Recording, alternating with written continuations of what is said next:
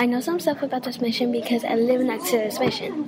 This mission was found in September 8th, 1771 between 1775 and for the next 28 years after.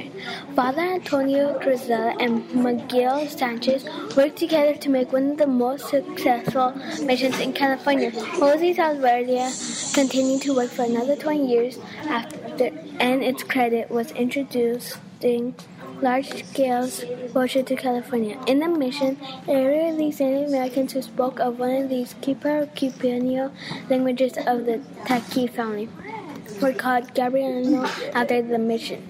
Known now the Taguamian, the descendants were recognized for the distant tribe by the state of California in 1995. They have bought federal recognition for delegates. The mission was originally established along the slopes of Montebello Hills at the native site of Sylvania. Overlooking the San Gabriel Valley in 1775, the mission was relocated to the native site of Sylvania, about the lake 3 miles to the northwest.